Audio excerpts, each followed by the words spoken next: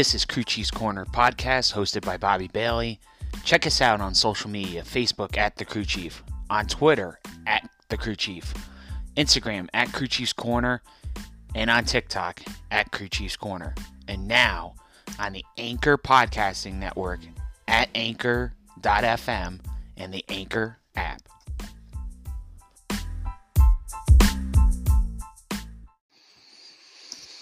All right, first, guys, we want to start off with talking about the NBC eSports Short Track Challenge. Now, we didn't really talk a lot about this on our Facebook Live that we did earlier in the week, and really didn't want to spend a ton of time on it, even in the podcast. But really, I guess the big thing I wanted to talk about was just how interesting this dynamic was. Now, I'll be the first to admit, I only really watched Monday night because Tuesday and Wednesday I was at my normal job and I wasn't able to watch those nights. But of what I've seen and read, Monday night I watched the race. It was really interesting. I mean, the dynamic of having two races and six drivers was something that I wasn't really sure how it was going to play out.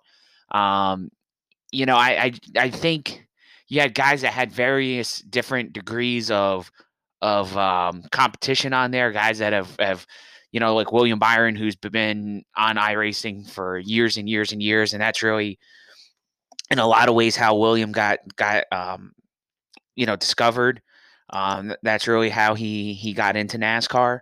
And then you had guys like Austin Dillon, who maybe didn't do it as much. Bubba Wallace didn't do it as much as William did.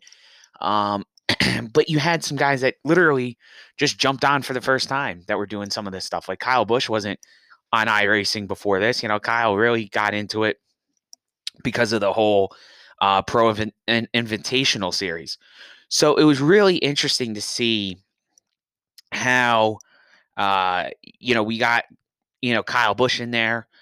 And then you had guys, that had these really crazy rigs like Denny Hamlin. And then I saw a little bit of the Myrtle Beach race, which was Wednesday night. I saw a bit of that. I only saw the second half of the race. I didn't see the first half. But the second half that I saw was the race that Landon Castle won. And Landon kind of laid back a little bit, saving his tires, which I thought was an interesting strategy. A lot of times, we hear people and I see comments of people say, oh, it's fake racing. It's not. It's not real life. But when you go to a track like Myrtle Beach, a track that none of these current Cup guys have competed on. Now, I know Dale Jr. is a retired NASCAR Cup Series driver. He's competing in both the Pro Invitational Series and also this eSports, the NBC eSports, as it's called, Short Track Challenge. Dale Jr.'s raced at Myrtle Beach Speedway, but never in a Cup car, like not in a current Cup car. I think the Busch Series might have run there too. Back when in the late '90s, if I'm not mistaken. But anyhow, seeing that kind of a track characteristic of eating up tires, and guys going out there and conserving their tire wear and things like that, and having those setups were really what made the race interesting in a different way. And I think in real life, you do get tire wear at some of these tracks, and I don't know how accurate the modeling is to it, but I do know that they do go out and they laser scan these tracks. So the tracks are very much on the sim like they are in real life. And that was one of the things that I think really people are starting to see, that it's more than just a game that people are sitting behind and just playing. It's actually a real life, laser done, whole scenario there for these drivers. And there are some parts of it that are a little weird, Sometimes some of the wrecks, we saw guys flipping at Bristol. There was a video of Eric Jones' practice crash in the Pro Invitational Series, where he got hit by a car and his car went flying up in the air. And how realistic that is where kind of like the aerodynamics part of it is really where iRacing isn't like 100% like real life. And that was one of the things even Dale Jr. kind of explained during the race at Homestead. Like, traditionally the guys would run up right up against the wall, but at the virtual Homestead, it's kind of hard because iRacing still hasn't figured out how to do that buffer where your car actually, kind of can run right up against that wall, and there's like a pocket of air that'll keep you up there. That hasn't been really figured out in the sim yet, but you could see some of the things that how far the sim has come from where it was to where it is, or where sim racing was, I should say. It's not so much iRacing. iRacing, when it came out, was always lauded as one of the most developed and highly sophisticated simulation products out there in the world. And when you had NASCAR Racing 2003 and some of these other you know supposed simulation games, they really were more game than simulation. Yeah, you can go in there and build a custom paint scheme. Yeah, you could do this. Yeah, you could do that. Yeah, you could, take a NASCAR 2003 and you can make a current cup car on there and things like that. Like, there was a lot of things that you could do with that, but it wasn't as accurate in real life, like as iRacing has become. So you definitely have two different spectrums there.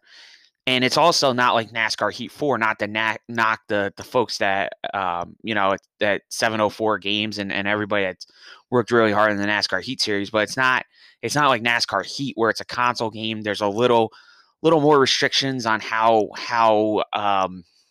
simulation like they can make it.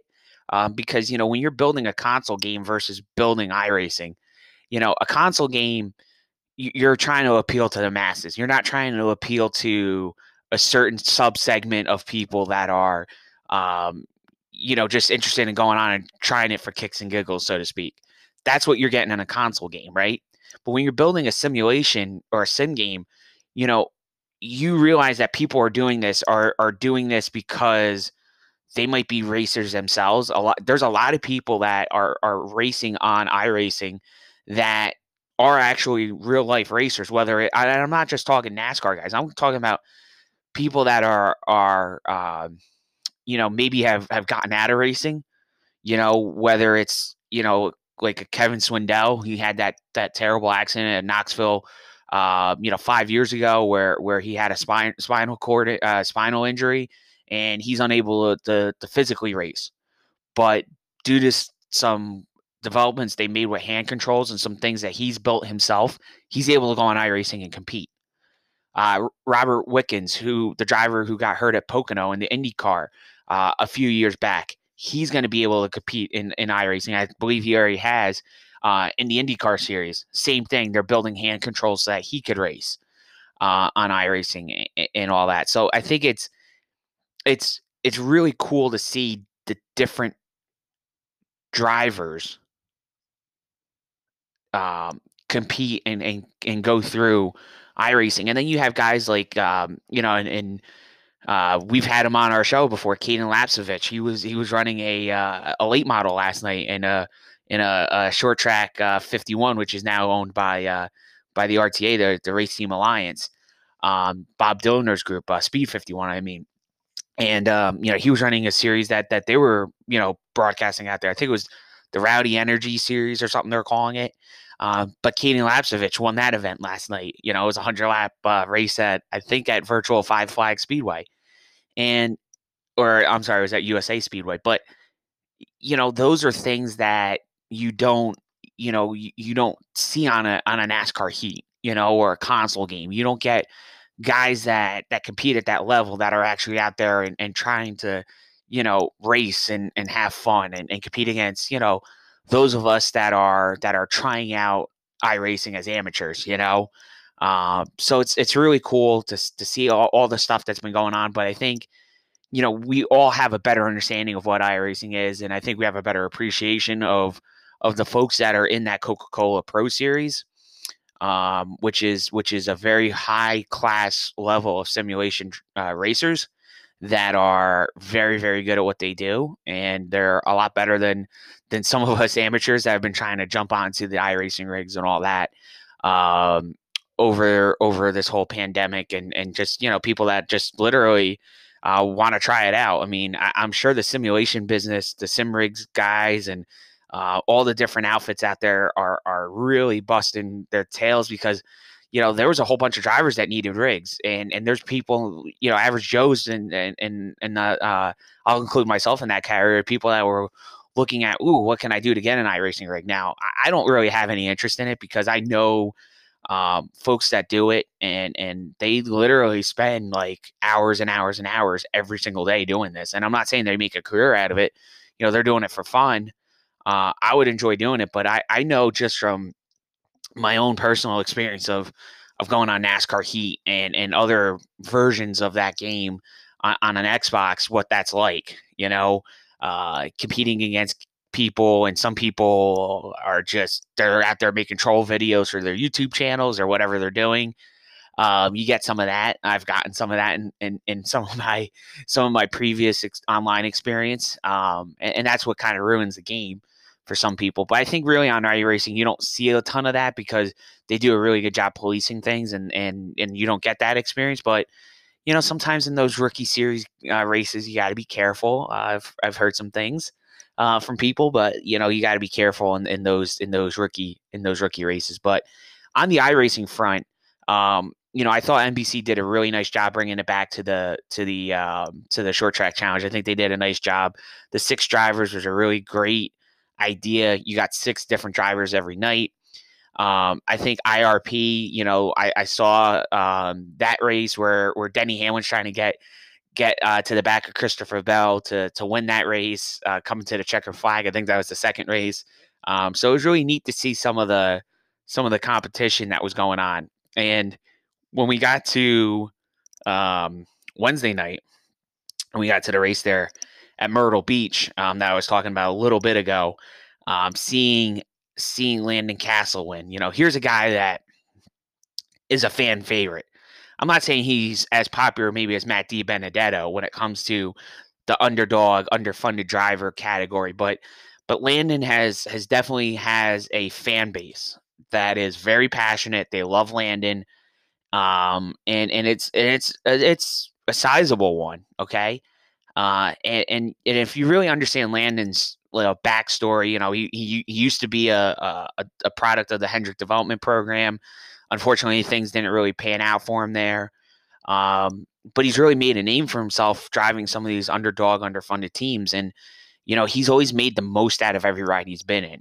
He's driven for Front Row Motorsports. He's driven, he drove for Starcom last year, which was really going through its first full-time season. And Landon drove that car for them.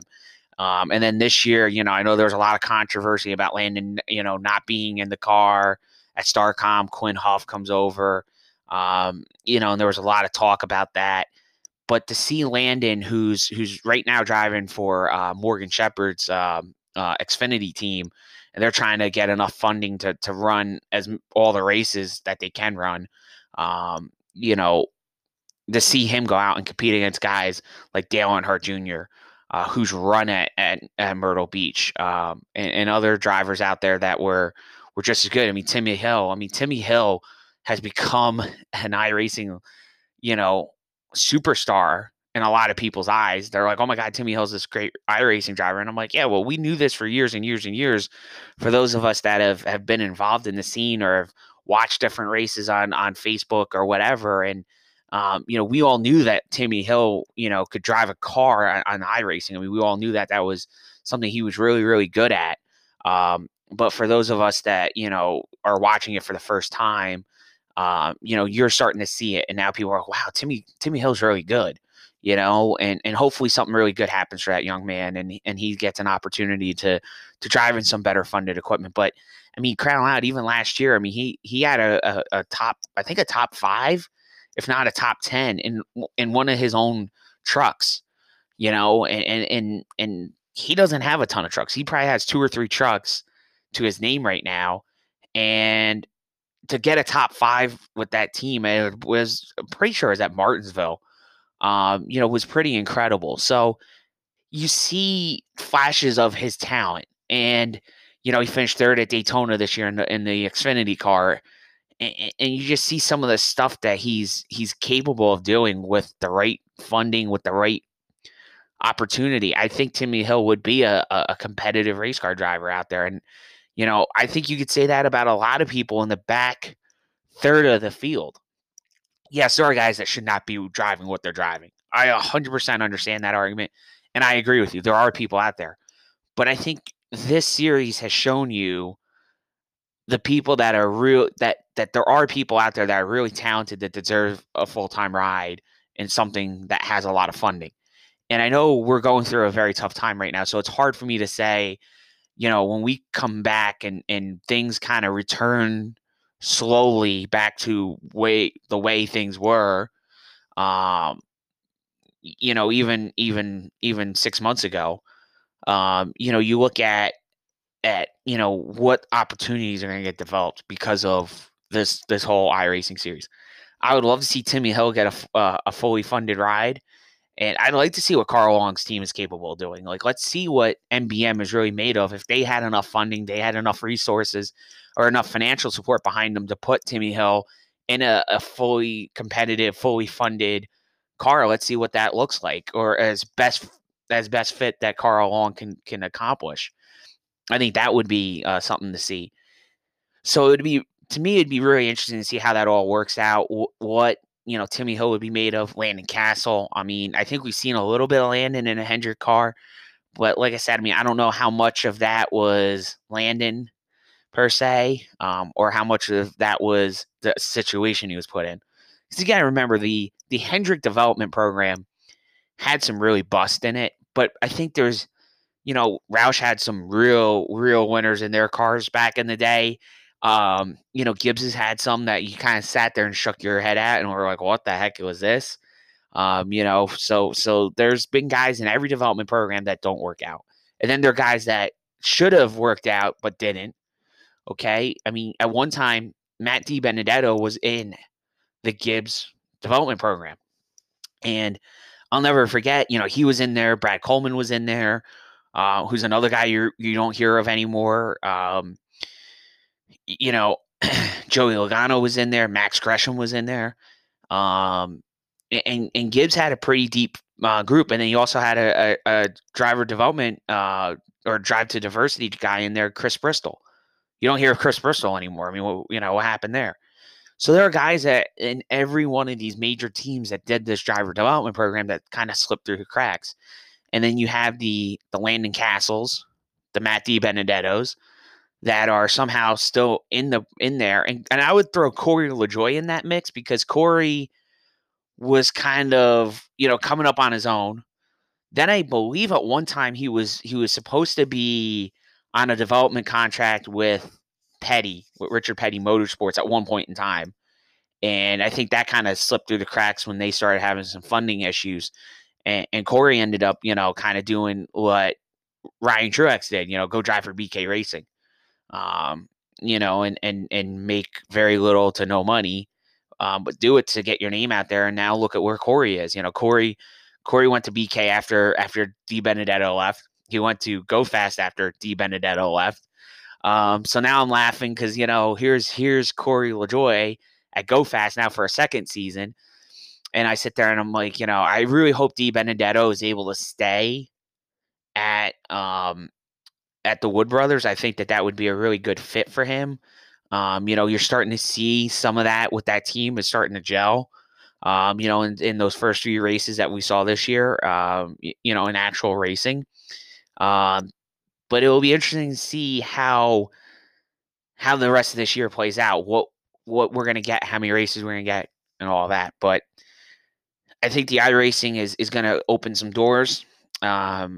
Me personally, being a little bit selfish, I think most of that I'm a really big Ryan Sieg supporter and a really big believer in Ryan. I think Ryan, with the right amount of funding, with the right equipment, even the equipment he's got, honestly, Ryan, I think, has shown a lot of people he could do this. He could do this really well. But I think if he had a little bit newer equipment and a little bit more funding behind them, they would be contenders to win races. Because I mean, crying out, he almost won that race in Vegas, and that was a car that was 4 years old. And I mean, I'll say this: I know that they've they have done quite well for themselves the last year. Getting CMR roofing on that car was huge for Ryan. That was a really big deal. Um, and seeing them take that next step. They put a deal together with Roush Fenway. They're getting a pit crew from them, which is huge. It's, I believe, Michael McDowell's Cup team that's been pitting his Xfinity car, which is great. It really helps them out. That gains them some spots on pit road that in years past they lost because they had a pit crew school that would pit the car. And those are folks that are learning how to pit. And again, it's not like the people that do these pit schools, whether it's Excalibur or some of the other outfits out there. But I know Excalibur is probably one of the bigger ones that has a ton of teams that they provide pit crews to. But the people that are doing the Xfinity stuff have been through the truck series, and they have a lot of classroom. When I mean classroom, I mean at the facility, at Excalibur's facility in North Carolina, and they have a lot of practicing behind them. They don't just throw somebody, like, you can't just walk in the door there and try out, make a team, a crew, and tomorrow you're pinning an Xfinity car. There's a lot of practice. There's schooling you have to go through. You have to learn the different rules. You got to learn the choreography of running around the car and changing the tires and jacking up the car, or being the fuel, the gas man, whatever your position is. You got to learn about that. You got to, be a master of that trade. And even the pit crew schools that are out there pitting these cars, I mean, some of them are really, really good, and they end up, getting jobs at teams, and on regular teams pit crews, or they're a development crew, and that's where a lot of these guys are. But it's going to be very interesting to see how this all plays out. Like I said, for Ryan, I think it's going to be fantastic. They've got the Roush crew, and they'll continue to gain more spots.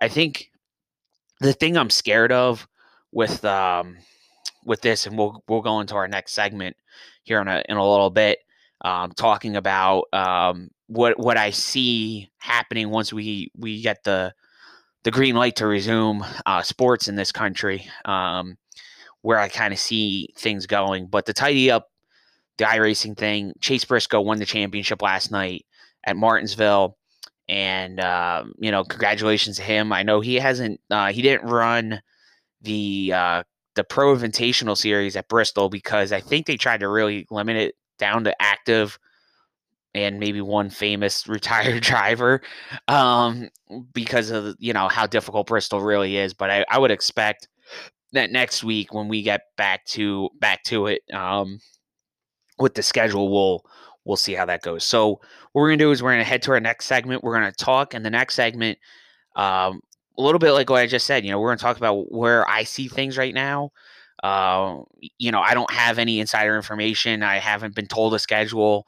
We'll talk about some of the rumors that are out there as far as what we could be seeing. Talking about double headers, talking about midweek races, the strain on the crews, and how that would all work.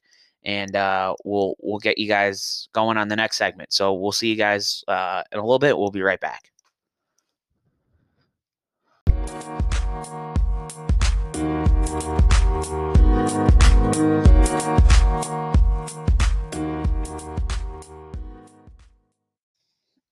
All right, we're back, guys.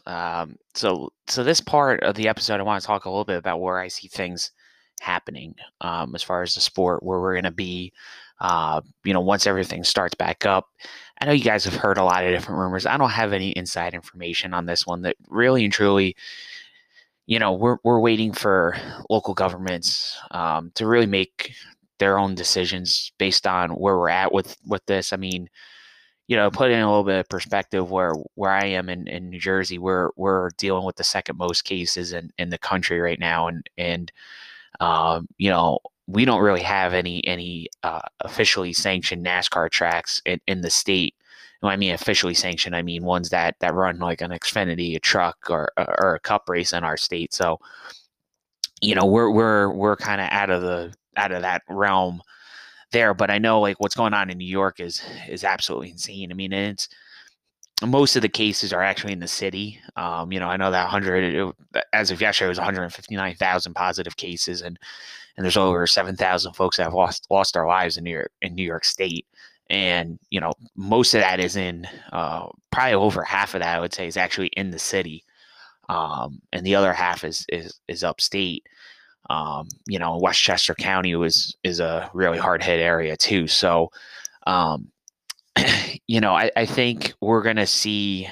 They're gonna probably, hopefully, um, get through this relatively soon. But I would expect that NASCAR is going to have some challenges when it comes to racing in this area. And I think with the one race at New Hampshire, I think New Hampshire isn't as bad as some of the other states are, with cases and stuff like that. So I could see them running New Hampshire, pretty certainly this year. The race at Watkins Glen, that would be the one I would say is even though it's in August, to me would be kind of dicey how that all works, how that all pans out. Um, just because of how that normally works around this area. And even Pennsylvania. I mean, even the Poconos. Pennsylvania is now increasingly becoming a hotspot, especially Philadelphia has become such a big hotspot, and the Poconos, generally speaking, there's not a lot of people that live in the Poconos year round, but it's a tourist attraction.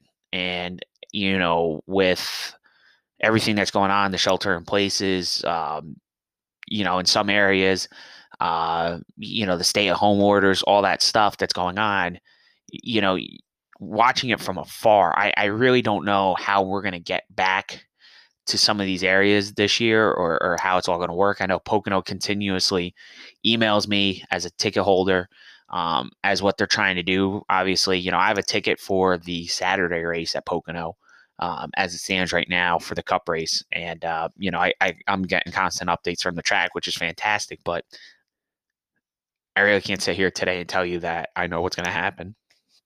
I wish I could. But in a lot of things, you have to watch what's going on. And I think, I do think the race in Martinsville, I don't think it's been officially postponed yet, but I would say it's going to probably be postponed here in the next day or two, or early next week. I can't see them doing that because the stay-at-home order in Virginia, I think, goes through June 10th. So I think Martinsville is going to get rescheduled. And we're gonna have to watch. I just don't know if what when the peak is really going to come in a lot of these states. If they started out behind others, as far as cases, they started going, their cases started building up higher. Later on, they might have a later peak than some areas like up here, and stuff like that. So we just gotta, I think everyone's got to take a pause and just figure out, let's get through this first and see what happens. And I do think midweek races are going to be something that's going to happen. They're probably going to look at double headers. There's probably going to be races without fans. When we first start getting back at this, I think that's a realistic thing. And I think that we'll see that. And I know some people said, "Well, how's that going to work with the teams and all that? How's that going to work?" The teams are going to have to figure it out. I mean, everybody has swap out haulers, and like I said, I think if NASCAR is smart, they're going to work with different tracks. And I would say basically there shouldn't be any guarantees right now on when your race is going to be. They should contact all the tracks and say, because they own, half of them. Bruton Smith owns the other half. The only two independent track owners they have to contact is Pocono and Dover, and say, listen, everybody, your schedules are your dates are up in the air now. What I would do is I would do it regionally. I would do, wherever the orders get lifted first, those are the places we would go to first and make sure we run at those tracks, with no fans, to be smart, and to make sure that we don't get a whole bunch of people infected that don't have it. and cause spikes in some of these areas that don't need to get spiked. And then the places that they're having the hardest time getting through the peaks and getting through that crush of cases. We go to those places later in the season. Maybe you run Dover, Pocono, and Watkins Glen and New Hampshire in a stretch. So that way there everybody can kind of stay in the Northeast and you kind of keep them at a centralized spot. I mean, maybe what you do is you run Pocono, it's a doubleheader, give them a weekend, but you run Dover the weekend after, and then you put Watkins Glen, you run Pocono on a weekend, you run Watkins Glen in the middle, and then you go and run Dover. So that way they're going from Pocono to Watkins Glen, which that's a doable drive. And then you go from Watkins Glen to Dover, again, a doable drive. And, you use your swap out haulers. And then you go and run New Hampshire, right? After you run the weekend at Dover, you go run New Hampshire. And then you come back and you go to a different region. I think that geologically, there's got to be some smart, sound decisions that are made. It's the one schedule I saw out there, I was just like, I don't see how this is physically possible, because they had, race here, race there. I'm like, these guys, these swap out hauler drivers can only drive so many hours, legally on the road. You got to be careful. So, I think the swap outs, on the East Coast are going to obviously be easier than the West Coast swap outs, but I do believe you have to be smart and prudent about some of this stuff, and I think they will be. But it's going to make life very, very interesting for these crews. I know it's going to be a stressful time, but I think a lot of these teams, and I think a lot of people in this country feel the same way. Is that people want to go back, to some semblance of what life was. I'm not even going to use the word normal, because there probably isn't ever going to be life 100% the way it was. It's going to go to a new normal.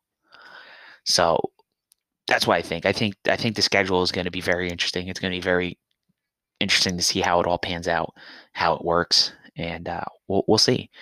But I do think geologically they have to make some really smart decisions. Well, guys, that does it for this episode. Thank you guys so much for checking it out. Let your friends know. We will catch you guys on the next one. Hopefully we'll do one a couple next week. And as always, check us out on social media, Facebook, Twitter, Instagram, and on TikTok as well.